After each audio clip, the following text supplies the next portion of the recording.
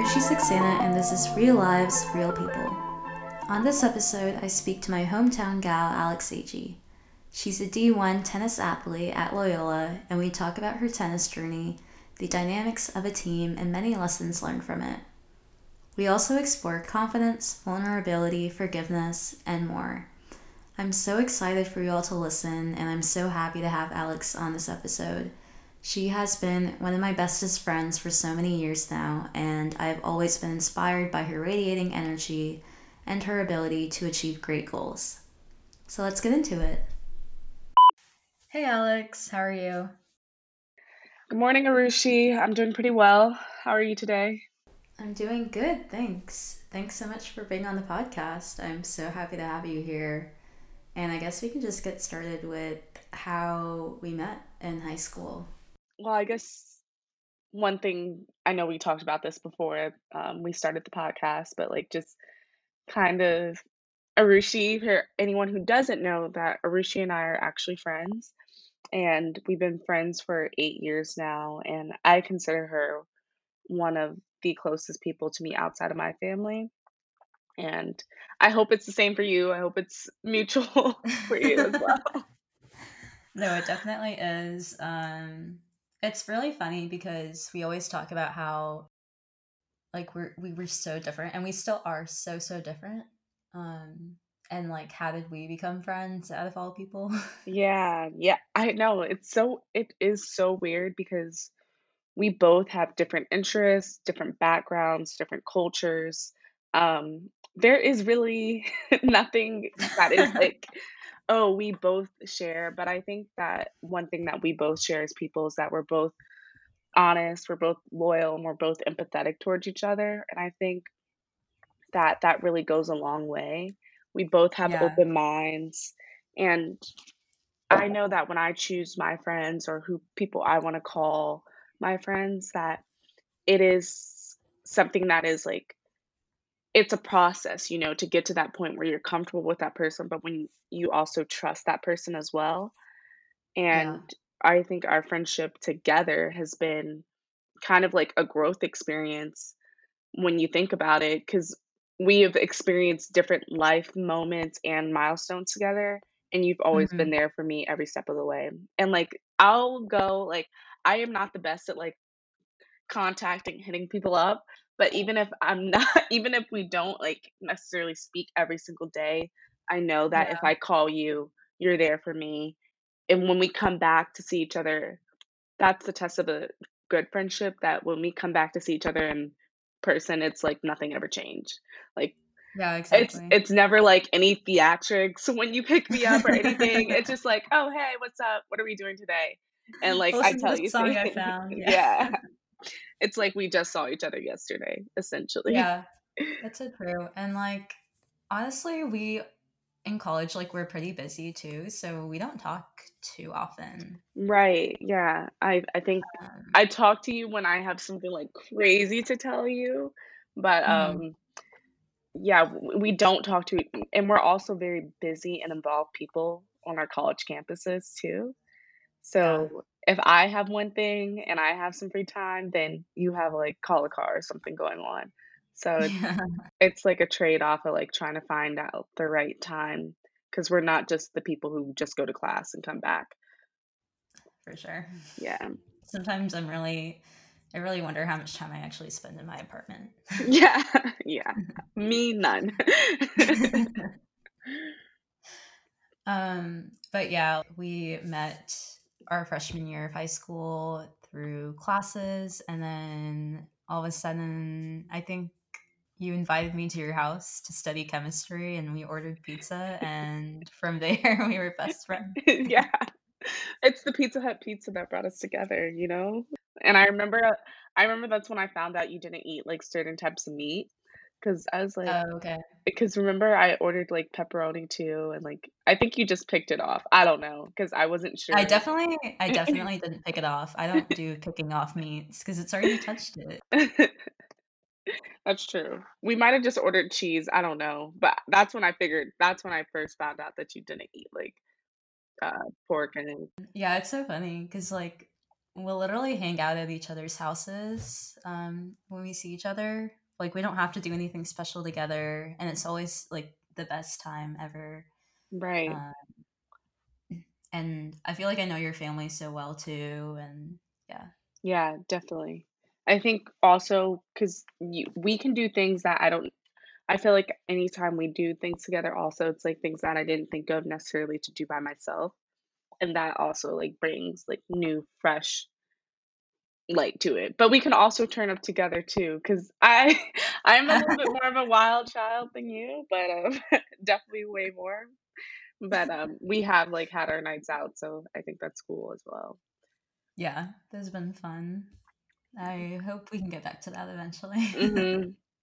Definitely, definitely. Yeah. So Alex went off to college in Maryland, went up north from all of us here in Georgia, and decided to go play tennis at Loyola. So, um, yeah, how has tennis played into your identity all these years? I think well, one thing about any competitive athlete is that you kind of start putting things into perspective at a younger age or maybe thinking about things that other people wouldn't. Um, tennis is a extreme mental sport because you're out there alone and it's kind of all on you and it feels a lot like life where you're kind of like fighting to like win and sometimes you have those losses but you can't take those losses too hard. um, Yeah. so some of the things that I've like personally feel like I developed a lot was just my sense of one, my sense of like, okay, when you put your mind, when you put work behind something, you actually get results and those results show. But also like how to handle when you get pushed back down, how to get right back up. Because that is I think that's one of the key goals of like any athletic sport, but especially with sports where you're not in a team, you can't Yeah. really on a team setting, you can kind of fall back into the distance, you know, sometimes you don't Mhm. necessarily have to have your best game and your team can still capitalize on a win. And in tennis, you can't do that. If you don't have your best game, you have to be adaptable that day.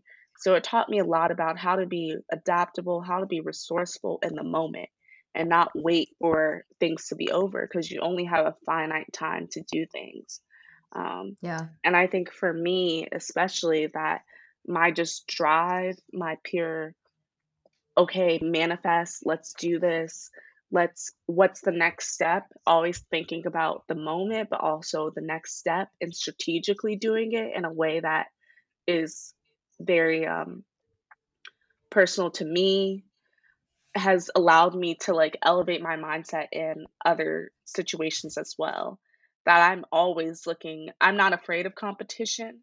I want to be a fair competitor and I want to have people that are going to push me. And I think that's really, I feel like, especially when you're younger, you want things the easy way. And that's Yeah. not how life works. You just have to go through those struggles. You have to push through it. You have to, when you hit that wall, you got to figure out how am I going to get past this wall? And if you don't have any tools, if you don't have any necessarily like to chip away at it, okay, how am I going to climb it? How am I going to go over it, around it? How am I going to go through it? Because Mhm. that I feel like that is just one of the key lessons that's like ingrained into my personality is like my drive, my determination, my ability to okay, if I do something and I feel like I made a mistake or I feel like I'm not at my best, what's the next step so I can be? Yeah. I definitely agree with you, especially on the point that, like solo sports, I guess, are very mental. Like, like your mental state is super important in terms of your game. Like, that's going to affect you so much. Because, I played golf in high school and like my mental state was also like very impactful on my game, like how I was going to play that day. Mhm. So if I wasn't like confident in myself or something, like I wasn't going to play as well as I would have if I was. Yeah, I was just gonna say that a lot of it is kind of like this fear of failure, and a lot of great athletes will talk about this, but that fear those limits that you place upon yourself, those are all illusions. They're not actually what is reality. When you Yeah. walk onto the court and you automatically just think, you you think that you're going to lose, most likely you're going to lose. If you get to a big point, or my coach used to call it the business end of the set, where you're close to winning, but you're afraid that you're going to do something to mess it up, you're going to lose. So Mhm. eradicating that fear from your mind, as well as just understanding why you have the fear in the first place, because I think that's getting down to the root of who you are. Understanding yourself in each moment, so that if you are afraid, if you are feel like there's a limit to what you're doing, that you understand that that's a common fear, that's a common thing, but it's not necessarily a rational thing. So one thing that I have learned through all my experiences is that I can't be afraid. I can't operate on that low level baseline. I call it, when you operate on fear, when you operate on these emotions that keep you suppressed in whatever way, whether it's anger or fear or hate or anything, that you're not able to manifest and kind of produce the person you want to be. Um, I think when a lot of people talk about manifestation as well, is that it's a process of like actually believing, actually being consistent, and recognizing yourself. A lot of people don't understand what they want, who they are as a person. And over the last 6 years, especially, I've gone into my meditations, my reflections, my prayer with God, my relationship with God, to understand who I am as a person, who I want to be, as and also understanding what I feel in the moment. What are things I can improve upon? Why am I like this? Why am I not like this? And it's not like a scrutiny, like, I don't want to say it's scrutinization. It's more of Mhm. just like the discovery process, being uncomfortable with the things that make you uncomfortable, and Yeah. then being able to turn that energy into something positive, so that you're able to, I keep saying this, but you're able to really think outside what you have normally been thinking of. Mhm. I totally agree with the whole being comfortable with the uncomfortable and, like, putting yourself out of your comfort zone. I think that's, like, truly one of the main things that allows a person to grow as an individual in, like, Mhm. any aspect of life. And it's something I think, like, a lot of people I know and me too, like, can relate to. Once you do go through that, like, you can definitely kind of see it play a factor Right, in some things. right. So, how do you prep for a tennis match or a tournament? Like, mentally, how do you mentally prepare before a game? Um, so this has changed a lot over the years. Honestly, when I was younger, I didn't do any mental prep, and it showed. Um, I think it, I think especially when I was younger, that I was already a person who was dedicated to the game. I used to fight my Yeah. way even when I didn't have necessarily the best strokes.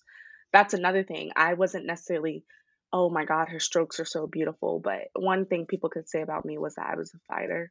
And Hmm. I I worked hard, and I thought that that was going to be the results. But when I was younger, I struggled a lot with fear of failing, because that I just didn't want to be wrong. I didn't want to mess up. And I think as I got older, I started to realize that it's about the process. It's not, you have to focus, especially on the one point at a time. So some of the things that I do now for prep is that I write to myself. I think writing is a way to focus on introspection. Yeah. One of the things that has really elevated my game and allowed me to play more confidently is actually um, being seen by a therapist, Hmm. understanding different parts of my life and how that comes out onto the court. Because a lot of people think that when you're on the court, yes, that's the only thing you should be focused on. but a lot of your personality comes out when you're in a high level competition, such as collegiate tennis, professional, even or either high level high school. A lot of that comes out when you're stepping on the court, the field, wherever you are. So Right. I think understanding myself better, some of the quick things I do just in the match or like do a mental check-in before the match is like I might pray, I might meditate, I might try to drink lots of water and think about kind of like my strategic plan. Whatever I do, it's trying to center myself so that I'm in the best mindset. And I think the toughest part for me, especially in any match, is when I get close to winning, when you're almost there. Um, Hmm. because that's when you start thinking about, well, for me, not necessarily everybody, but for me, I start thinking about all the different possibilities. And I know that losing is a possibility and winning is a possibility. But that's when Yeah. you kind of have to even slow yourself down more and be like, Alex, you got to stay in the moment right now. Like, especially in collegiate tennis, because you're playing for more than yourself, but you got to stay grounded in who you are right now. You got to stay in a place where um, you're able to play your game still. So, like, I call it taking deep breaths at the back of the court, thinking about just one point. If I'm going to do a serve out wide, then I'm going to come in, or thinking more about the details instead of the bigger picture allows you to move forward in that process of trying to close out a match and try to secure that win. Hmm. Yeah. So, how many times have you played a match where, towards the end of it, that fear of failure came into place again? So I think actually it's happened to me a lot, and two collegiate matches that stick out to me are the match against George Mason and the match against Johns Hopkins University. Hmm. Um, and both of those matches, I felt like, well, one of those matches, it was significantly longer than a lot of my matches I played. So I was struggling kind of with the mental aspect of like cramping at the end of the match, um, different body things, having stamina. But I was up 3-0 in the second set, which Hmm. is, I mean, in the third set, I mean. Um, so I think for me, it was kind of like two mental hurdles. Like the mental hurdle of, I really want to win this match for my team, but I also like I'm struggling right now and like recognizing I'm struggling. Like there are some things that I'm not doing well. And I think that I was a little bit too fragile, I guess, in my approach. The biggest thing for me is that for whatever reason, I feel like when it comes down to the end of the match, that it's hard for me to take risk. And that's something that I have to get over for sure. Yeah. And I think when you take calculated risks that you receive a way bigger and better reward instead of just waiting for something to happen. I was playing well, I was coming in, I was doing the right things, but I wasn't doing it consistently enough. And that allowed for my opponent to creep back into the match when I didn't necessarily she didn't need to. Like putting in that leeway, kind of my mom used to say this, but you kind of have to put your foot on the gas at the end, or you gotta, it's time to make the deal. It's time to complete it. And Hmm. what I've learned from that experience is that for anything that I want to do, that it's going to be a tough process. Everything is a Right. tough process. But towards the end, especially when you start trying to make your dreams happen, I feel like there's always that one obstacle that seems a little bit daunting, but you got to take it at the head, honestly, and you got to go for it even when it seems uncomfortable, unnecessary, or scary. I mean, sometimes it is scary, but getting over that level of fear and anxiety and really knowing who you are so that you know that it's going to be a success. And that's what I really took away from it. Yeah. Makes sense. What's been like one match that you're super proud of? I think I played a match in the fall, against, like, one of George Mason's. I played George Mason a lot. I have no idea why. I played a match in the fall, against one of George Mason's, like, tougher opponent, like, top players, I'm sorry. Mhm. Um, and she was definitely a tough opponent, but the way I was playing that match from start to finish, I just immediately was on as soon as the match started. Yeah, I I think I had this level of confidence about me that I didn't have before, and right. that really allowed me to, like, succeed, close it out even though it was close, especially in the first set, and, Mhm. win, and I just remember walking out the court like, "Wow, I just did that," and it felt good. It felt really good. I think a lot of athletes understand that there is nothing better in this world, honestly, than that adrenaline, that rush when you beat somebody good, when you win a match, you win a basketball game, you win a football game against an opponent who was worthy, who I mean, all opponents are worthy, but opponent who Yeah, necessarily you didn't pushes you. yeah, who pushes you to a limit, and I think that that is something that I'm proud of. Yeah, I think that goes for like any sports or any athletes. You know, if you Yeah, play someone who's like not that great and you can easily beat them, like sure that feels fine. But when you beat someone who is really competitive as well, or mhm, the same level as you or above you, then I think that's like a whole nother feeling. right, I agree 100%. And I Yeah. also had, I also played doubles as well, and I think we've had me and my doubles partner throughout college, we've had some really good wins against great teams.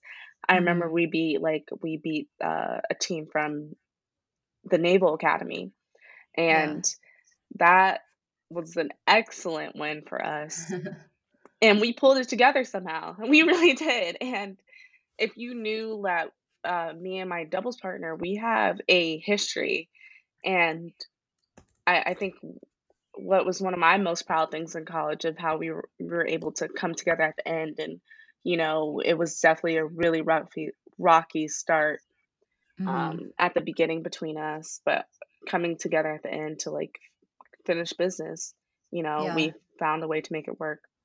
Yeah. That's awesome. So I know, like me knowing you personally, I know Mhm. how your freshman year you weren't as close with your team, but then as time went on, you kind of initiated that cohesiveness between the team, and you even became captain your junior and senior year on the team. Yeah, So how so, was I think me going in honestly, my attitude going into college was not even the best, really, I would that? say. Hmm. It was very, "Okay, I'm doing this," and I thought I played at the top half of my lineup my freshman year, and in my opinion, before coming into the school, I, automatically thought that I was, like, the best player there, and I was like, "Oh, um, this shouldn't be any problem," and then I had, like, one of the worst seasons, like, I feel like ever, and it was tough. It was really tough, to be on a team where you were not only going through so many things outside of the tennis court, but not doing well on the tennis court. The tennis court didn't feel like my home, and my team didn't feel like a support system. So it was a very lonely experience for me. Yeah. Um, and I think some of it has to do with the leadership that was on the team at the time. And I personally felt that I was not being accepted for who I was. And I didn't like that feeling coming in freshman year, but I don't think they have anything to do with how I performed, really. I think maybe a little bit, but not that was a personal thing of how I was performing. Okay, And gotcha. then when you go to my sophomore year, my coach makes the decision to take me out the lineup, and I didn't necessarily agree with that decision, but Yeah. I it was a lot of emotions because also you have to remember in high school that I played too. I had an undefeated season one of my years in high school, and I had never had that feeling that oh, I'm on the outskirt looking in. And I had to change my mindset completely. I call it like my ego death. Mhm. Um, so when a bad situation happens, it is or an unfavorable situation. I think it's normal to have a lot of different emotions. I remember feeling angry, hurt, um, I felt stupid, um, I felt like I wasn't good enough. Uh, I kind of I told you this, but I wrote like a fuck you letter to myself as well as to other people too. And Yeah. I kind of just for me, that was like a cathartic experience where I was able to get out all my emotions, everything that I was feeling, and understand, do some work on, this is not one, it's not healthy to feel like this, but also like Yeah. now that it's released into the atmosphere, you need to not feel like this again.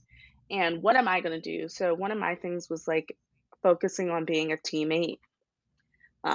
For me, that was just, still supporting my team at a level that, at a very high level, but also working on myself in my off time. So I that's when I started therapy, that's when I started my meditations, my introspections, and that's also when I would come to practice with an intentional goal every day.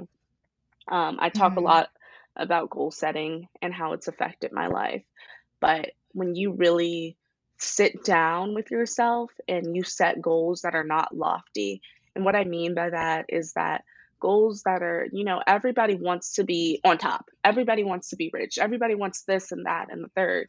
But what are the little things that get you there? Or what are the things that can progress you towards your main goals? And it's work. It is work. And it's not going to come easy. And there is nobody to blame in any situation. Um, and I think even blaming yourself can be dangerous too. So, Yeah. really understanding what you're feeling at every step of the way. I call it having that emotional intelligence to read into other people's feelings, but read into yours as well. And I just started trying to develop myself on and off the court.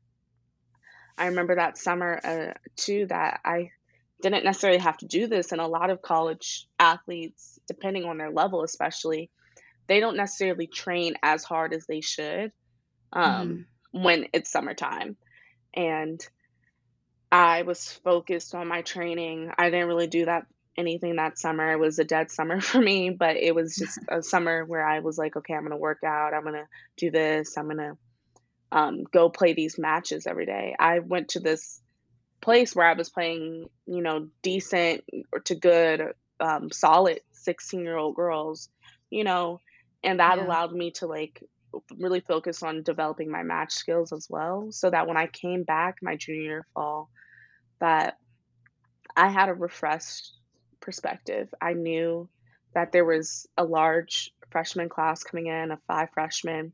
I knew everybody wanted to play. Everybody always wants to play.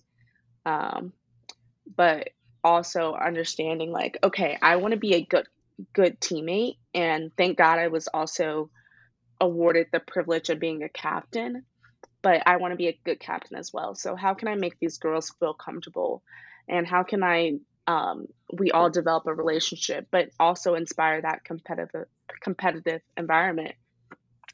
So there was at the time 13 girls on the team, and I worked hard enough. I feel like my fall results showed as well as my hard work and practice, where I Yeah. was back in the lineup, and I was also in a position where I could shape the team as well. I was respected on the team, and I think being Mhm. captain is hard because you're trying to juggle so many different personalities and everyone has opinions. Um, but I will say this one thing about me, regardless of how people feel about me as a personal friend, as I feel that as a captain, that I felt like my team trusted me. I feel like they respected me. I feel like Yeah. they knew that if they had an issue, that they could come to me, whether that was an issue that was involving tennis or not. Um, I focused on goal setting with my team. I wanted my team to be the best that they can be because these girls, they're all worthy of playing just like me. They all deserve to play. and they all are people that I respect too as tennis players. So I want them to be at their best so that I'm at my best, Yeah. pushing myself competitively. So trying to understand what they wanted to get accomplished, whether if they were in the lineup, if they were not in the lineup, understanding the Hmm. mini goals of what they wanted to work on, and then understanding any problems that they felt like were hindering them, such as problems with maybe people on the team culture environment. And I really try to foster an environment where I thought was safe and where people cared and loved each other so that we understood that moving forward we were going to keep this in we were going to keep this team culture. We were not going to go back to that toxic team culture of every man for themselves, but we were going to elevate ourselves so that we can compete better, cuz especially in collegiate sports, it's not just about you. It's about your Yeah. entire team. And if everyone is not on the same page, it's going to show on the court. So that was one thing that I really put my focus into, and I think I successfully achieved. Yeah. I think that's awesome how, I guess, like being, like not being on the lineup and really taking that time to focus on yourself and improving yourself, coming back and then becoming captain and being able to bring that knowledge that you learned throughout that time and then really making an impact on the team that I think will definitely last further, like beyond you graduating now, because the younger players are going to continue that on. Right, exactly, and that is my hope. I feel like the people who are there now, I feel like people do have leadership capabilities, and I only hope that they continue to capitalize on the things that I have created, but create new spaces and new opportunities for the people coming in, because that competitive culture needs to exist. It has to. Yeah. And that caring competitive culture has to exist. It can't just Yeah. be a fight to the death. It's not about that. It's about accomplishing things together in the best way Hmm. possible. And that's everyone at their best. And what's really interesting to me is you were telling me how there's 6 girls that play the whole season. They're on the lineup, and there's 14 girls on the team.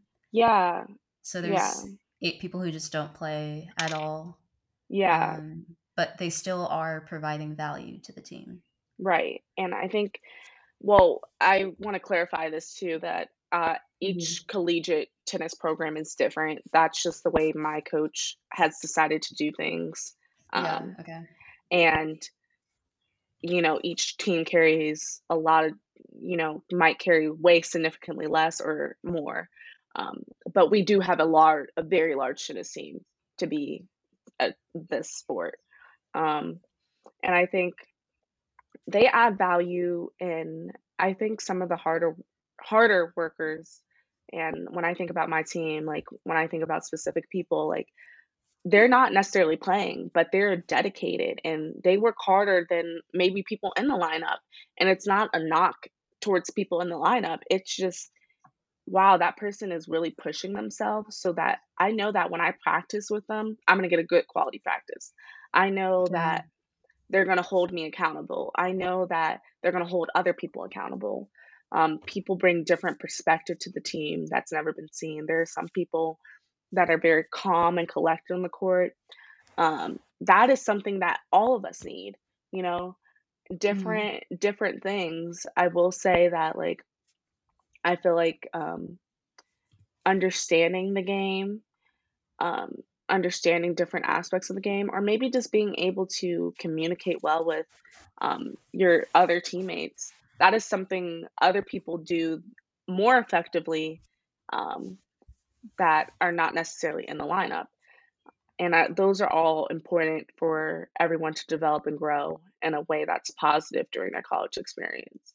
That definitely makes sense.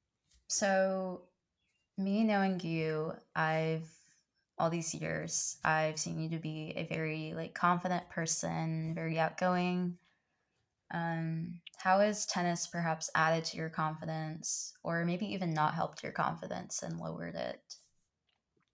I think I think when I was younger, I did too much of a comparison between people, and I think that's Hmm. one thing tennis did, because tennis is like based on rankings. It's based on, Right. what coach perceives one person to be good or one person not to be good. So when I was younger, I used to internalize that a lot, Uh, especially because I trained with a lot of people who are very good tennis players, or I went to school with them or anything, right. who are at top programs now, who are at high level conferences.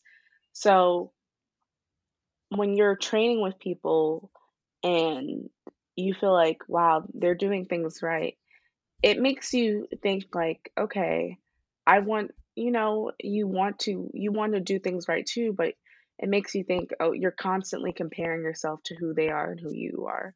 I think that's the wrong mindset to go about it. That really, confidence and success has everything to do with you. There's always going to be somebody who is, naturally more talented, and Mhm. that's something you have to reconcile with, that, okay, there are other people out here who can play just as well or even better, but that has nothing to do with me, really. And I think as I got older, especially in learning through my tennis career, but learning also through other life experiences, that it is really everything that I do is about me. Um, it has nothing to do with me comparing to people, and that's a dangerous, very dangerous mindset to get into, and it fosters Yeah. jealousy. And I talked about this earlier, but when you're operating on levels of fear, jealousy, anger, hate, when you're fostering that in your mind, you cannot, you will not accomplish what you're setting out to accomplish, because you're not on the mindset, you're not on the level. We talk about levels. Um, you're not on the level to do that. You have to be at a level where you're at peace with yourself. You're um, operating on love and kindness and goodness and honesty and fairness, and you can still do operate on that level and be a fierce competitor. It's not people like to associate that with weakness or docility. It's not. Understanding who you are as a person, and you can only understand who you are as a person when you understand the emotions you're feeling. um, that that allows you to do things you never sought out to do. And I think that has helped my confidence tremendously, understanding that, Alex, there are so many great qualities about you, so many, and recognizing those and then capitalizing on those. So one thing that I do to capitalize is that I kind of reset my goals, my life goals, like every 6 months. And I'm looking to kind of shorten that too. But um, I'll talk about an experience that I had. Yeah. And in June of last year, so I was interning at Morgan Stanley this year, this past summer, I mean.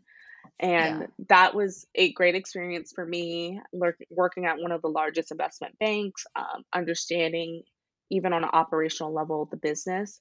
And I kind of was honing in on what I want to do afterwards and not just taking that experience for granted.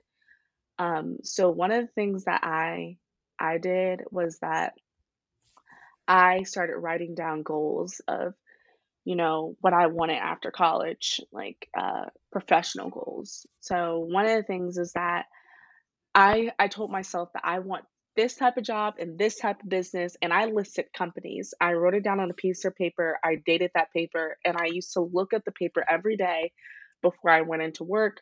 Before I did things, I would put the paper underneath my pillow and sleep on it, literally. And it was a long time coming.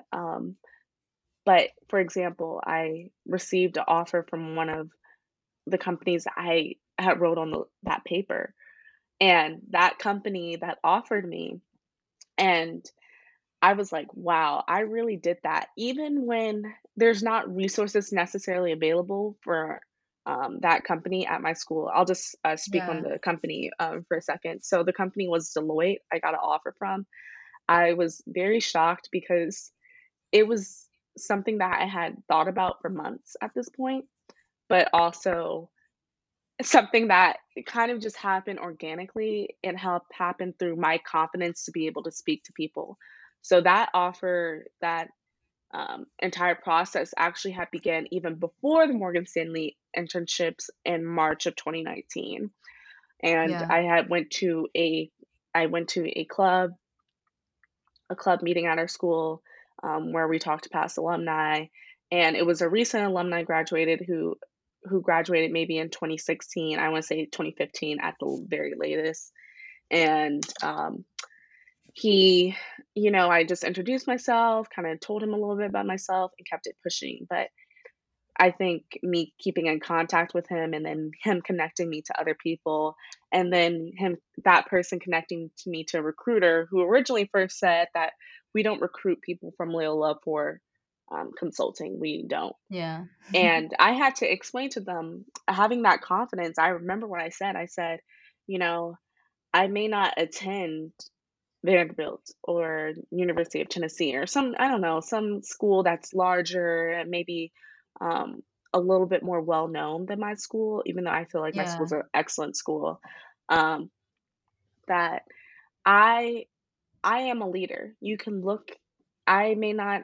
I have not only do I have a 4.0 GPA like those people you're looking for at those other schools, but I'm a leader, and this is what I have done on my campus. This is what I have done throughout my life, and I have that capability, and just me saying that, me getting an opportunity to interview, and me letting my personality speak out, me being honest, um, gave me that opportunity to in October to get an offer when no one else did. And I think, you know, speaking back to that manifestation piece is that you have to really believe what you're saying out in the air. Your tongue is a very powerful thing. And when you're speaking on things that are negative and just dysfunctional, that's what you're manifesting. And when you're manifesting positivity, that's because you're believing it, you're writing it down, and you're thinking about it constantly. And that's what I really learned from that experience. Yeah.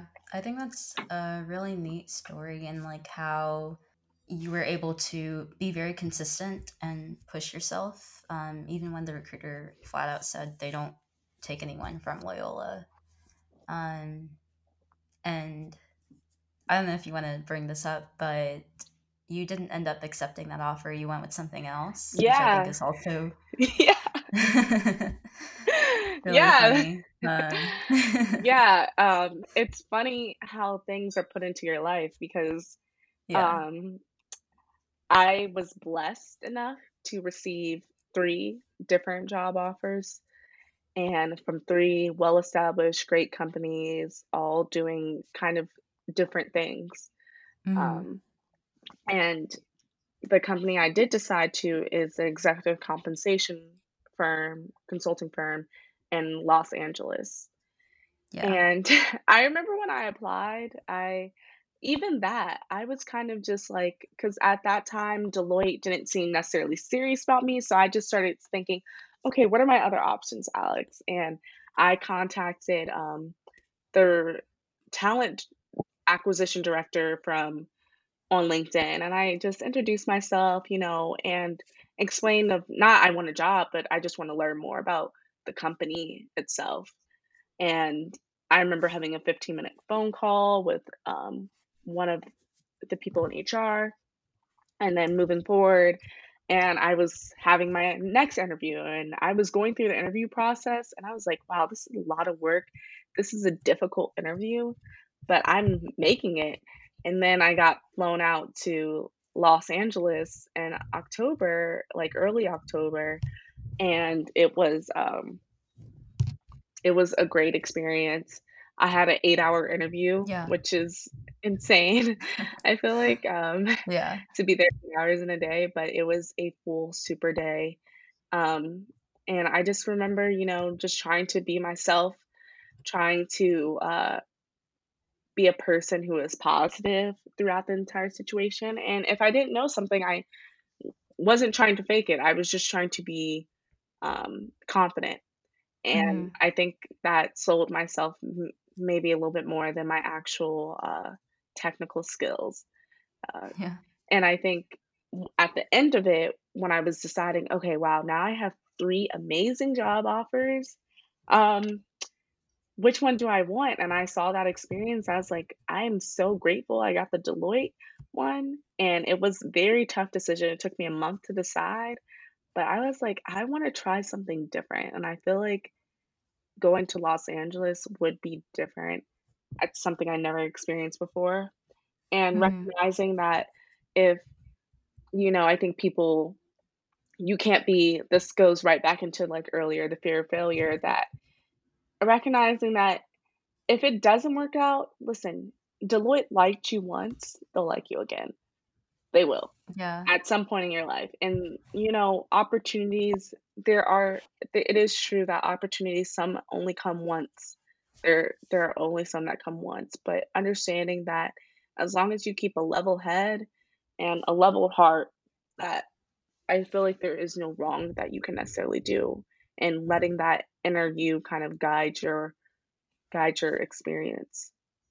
Yeah. And I do want to mention that like being business students, at least at my school, like the Big Four is pushed so much. Yeah. So when you do get a Big Four offer, it's almost like you have to take it. But because of like I guess not the fame, but like the name, the brand name that comes with it, Right. Right. it's very easy to be like, oh, I really need to take this Big Four offer because even if I don't stay here forever, like this is going to open up so many doors for me. And I Right. remember talking to you about your three offers, and talking about how, if you were able to get Deloitte once and you were able to like really talk yourself into that, um, like you could do it again. So like I remember saying like, don't worry about not having that brand name because like me knowing you and your personality, like I feel like you could get anything if you again like manifested it or Mhm. really worked hard to get there. Like I feel like there's nothing stopping you Yeah, because of your leadership qualities. I really appreciate that, and I agree, like, I think there's nothing stopping anyone, for that matter, from, like, Yeah. realizing, potential and potential Yeah. success. And I think it definitely takes courage to decline like a great offer. I mean, Yeah. they're all great offers, of course, but like decline like a brand name offer and go with something else because at the end of the day, like it's more important to be happy where you are and try new things. And if that's like where you're meant to be right now, then that's great. And then, you know, whatever the future holds for you, you'll go do that. Right. I completely agree, 100%. So, how we've talked a lot about like confidence and manifesting goals. And I think another big part of confidence is like vulnerability and like how does that tie in for you? Mhm. I agree that vulnerability is something that it's uncomfortable to learn, it's uncomfortable to understand, I think, there's a lot of experts out there who speak on vulnerability and its impact. And especially, like you said earlier, that we're business majors and things, I don't know, for whatever reason, that it's seen as a weakness, and it's completely not. When I think about some of my own, just like for example, I was I had a privilege of attending the United States Naval Leadership Conference, which is like an um, mostly athletes or leaders from university are selected, Yeah. nominated and selected to go to this conference. And at the conference, they have amazing people speaking, people who are well established either in the military. They had astronauts. They had the head of talent at LinkedIn, the CEO of Booz Allen Hamilton, Michael Bloomberg. And these are people who we got to hear them speak, but also ask questions as well in intimate Yeah. settings. And I think one thing I took away from that is that, a leader is a person who is empathetic, is a person who um, who is shooting for how can we achieve our goal with a level of compassion behind it. We have a team behind us. There's a lot of gems I took away from that. And I think mostly that when you're leading with compassion and empathy, that you have to be vulnerable. You have to be vulnerable with yourself. And what I mean by being vulnerable with ourselves is that we have all the human experience is one of triumph and trauma. And there have been traumatic experiences in my life. There's been traumatic experiences in almost everyone's life. And some people are dealt some way tougher hands than I can ever imagine, things that I couldn't even Mhm. fathom going through. And they come out on top, they come out strong. And I think that it's a common narrative in this world that, oh, we're by ourselves, you know, whatever. Um, this is not a team effort. When in reality, like we thrive better as a community. And I think understanding your community's vulnerabilities, whether they just be systematic or just understanding individuals in your community's vulnerabilities. Um, Yeah. and I think that process of being uncomfortable with the things that hurt you, but then taking that pain and being able to tell your story, being able to express yourself, being able to put yourself in other people's shoes allows you to get way further relationship wise than anybody could by just trying to come in like they knew it all. Because the reality is that we don't know it all. We have been through things. Those things have impacted our behavior, sometimes negatively. But when you're vulnerable with yourself, you're able to be honest with what are the things that I do that are kind of messed up? And what are the things that I do that are kind of good? And how can Yeah. I turn the messed up things to the good things so that I continuously work as a human being to be a better human being to other people? I think Yeah. that's so forgotten in our society. And especially, we're in this pandemic right now. And I hear a lot of people talk about this and that, and it's on a very like selfish level, I mean. And, Mhm. there has been, like, some scrutiny from politicians, speaking so I guess it seems so, uncompassionate towards the people who may have passed in this pandemic, as well as the people who are being, negatively affected. Either they don't have work, they don't have food, things that are threatening people's survival and their very existence as a human being. And when you can't put yourself in any level in somebody else's shoes that are experiencing something negative and traumatic, I think that's when you have to go back and reflect on who you are as a person. And that only requires vulnerability and honesty. It allows you to be more honest. People appreciate honesty. They appreciate that compassion. Um, and I think it gets us further in life than Yeah. being evil, honestly, or not evil, just being careless with our thoughts, Yeah. you know? And I think this is something you brought up earlier, almost kind of reminded me of how important it is to move forward and let go and forgive, whether it be to yourself or to someone else. Mhm. I feel like I that's so overlooked, you Yeah, know? I definitely agree that, forgiveness is it's a process. There are certain things, and, like, I keep on saying this earlier, but sometimes when things happen to us, it's easy to blame other people or blame Yeah, true. ourselves or blame whoever. Blame God, blame ourselves, and you gotta take that attitude just um, Yeah. away from away from yourself. And I think when you start to forgive yourself for the things that you cannot change, and you forgive other people for the harm that they may have done to you, but you also cannot change. And I heard this quote once is that forgiveness is letting go of the hope that the past can be different because the Yeah. past That's is such a the good quote. past. Yeah. And the past is in the past, you can't change that, but you can change how your future is being, and life Right. in general, sports, life, anything that happens, mostly it's not about the actual reality of the situation of what happens to you. It's about how you react to that situation. And I think Mm. it's, you know, I will say, and I will say that when I'm speaking from a place of privilege of where, I haven't had like a hurdle of things happen to me at once. And I think it's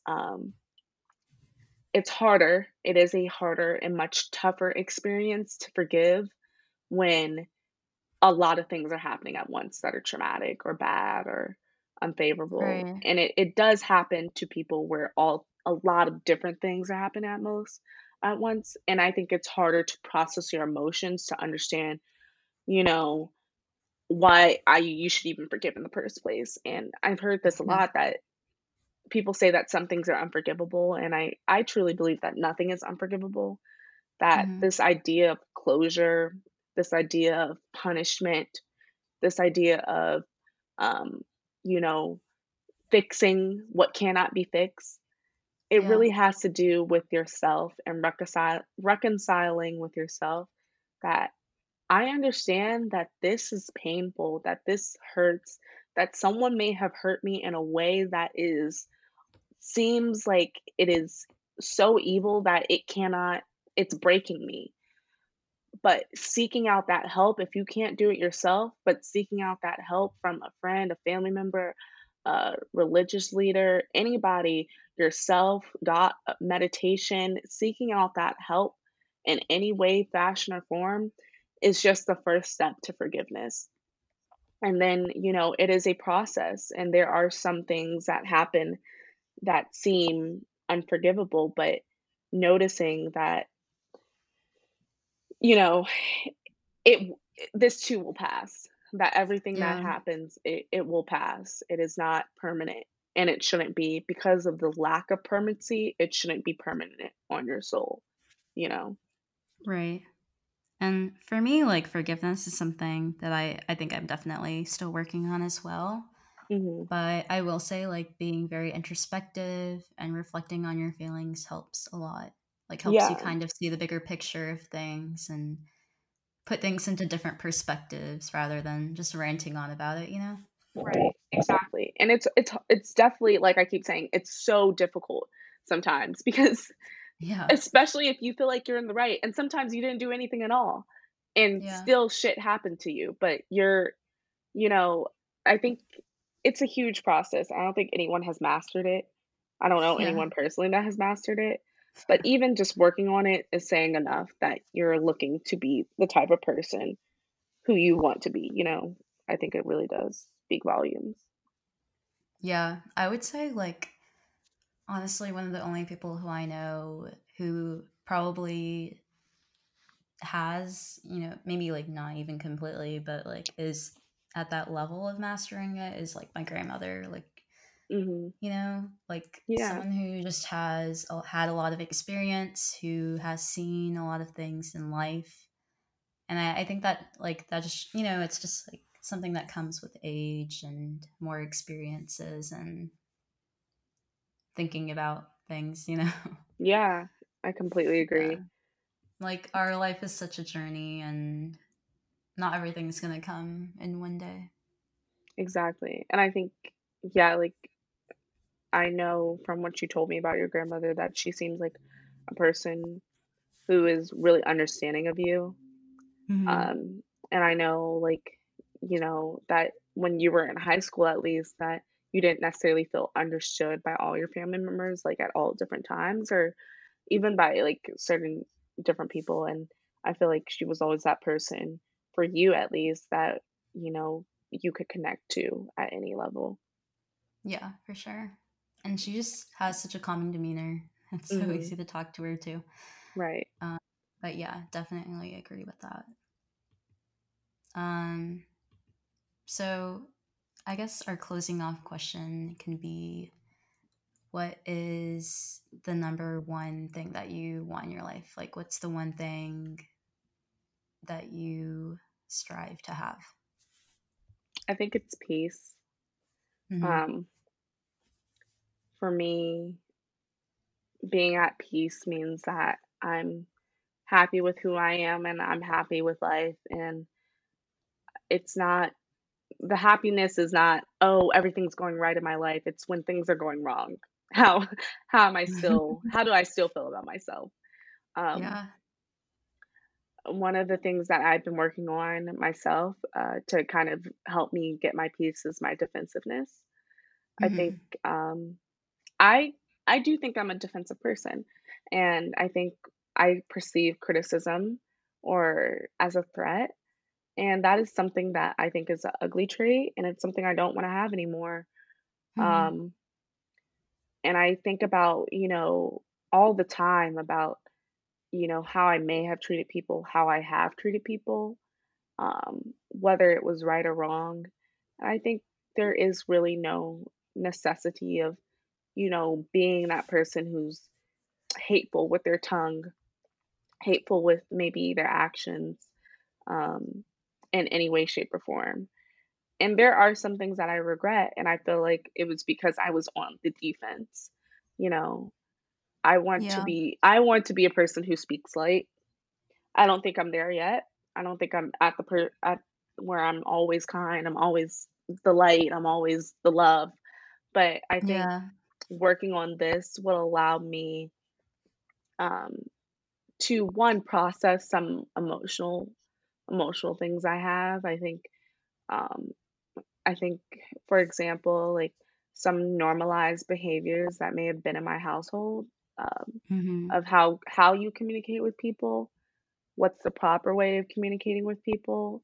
I think forgiving both myself, my parents, but also understanding where they came from, um, might allow me to dig deeper into the motives of me being defensive, but also like how can I work on that? And Right. I think it only takes us. It's not, you don't work on things when nothing's happening. That doesn't make any sense. You work on things when you're put in situations where you have the opportunity to be defensive, or you may have been defensive in the past, but how do I move forward? And I'm still trying to Yeah. figure that out, but I think I've already made the first steps of recognizing the behavior, and now I'm more cognizant of what I say to people, what I Yeah. say in the moment, and also doing that emotional check-in with myself in the moment. Um, Right. I really think emotional intelligence is one of the best forms of intelligence you could have.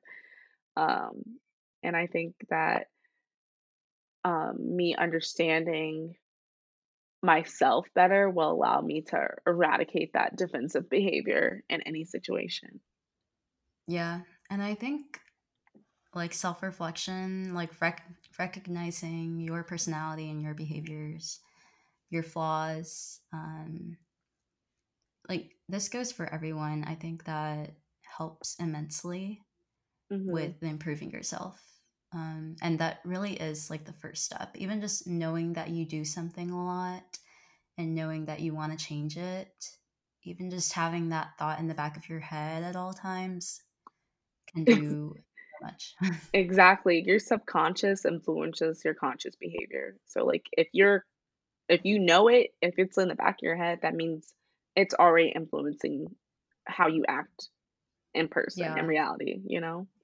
Yeah. And I think so, like, there's definitely like many aspects of my life where I could apply this to, but at a certain point in time, like, I realized how critical I was. And, I'm more aware of like my overthinking at times when I used to be judgmental. Like, once I started thinking about, oh, like, Arishi, you do this, Right. then even just like having that in the back of my head, like as I like a few years later now, like especially in terms of like being critical and judgmental of certain situations, like I definitely like don't always think that way initially anymore. Right. And that really is due to me just being aware of it, I think. Like I didn't really do anything else. Yeah, no. I definitely think, from I know exactly what you're talking about, and I feel like you personally, yeah, you have been less critical of yourself, of others, and it's really opened up doors for you, honestly. Yeah. Great. Well, thanks so much for being on the podcast. I really enjoyed our conversation. Yeah, me too. Thank you. I hope to see you soon after all this I know. coronavirus stuff is over. It's crazy that you're finally in town. We're both in town at the same time, but we can't see each other Exactly. because That we is go funny. months without seeing each other. Yeah. But yeah, that's the one thing about our friendship I will say. Like I feel like we've really what is it? What's the word? We've gotten really good at this long distance friendship thing. Yes. Yes, we have. For sure. Like, I'm not worried at all. Like, you're moving to New York, and I'm not worried. We're gonna be at two opposite ends of the Yeah. I know it's sad we can't be together in New York or something, but we'll definitely come visit each other. So Yeah, definitely. Awesome. okay, All well, right thanks so then. much again. Okay. Okay, Bye, Rishi. bye. So thanks, Alex, again for being on the podcast with me. I really enjoyed our conversation and how deep we got to go. And thank you to everyone who listened in on this podcast. So be sure to give at Real Lives Real People a follow on Instagram. It's the perfect way to keep up with upcoming episodes and be able to put faces to the names that I speak to on here. And as always, feel free to message me with any feedback or ideas you have. And be sure to check out the last few episodes if you haven't already. And I will see you guys in 2 weeks' time. And have a good week.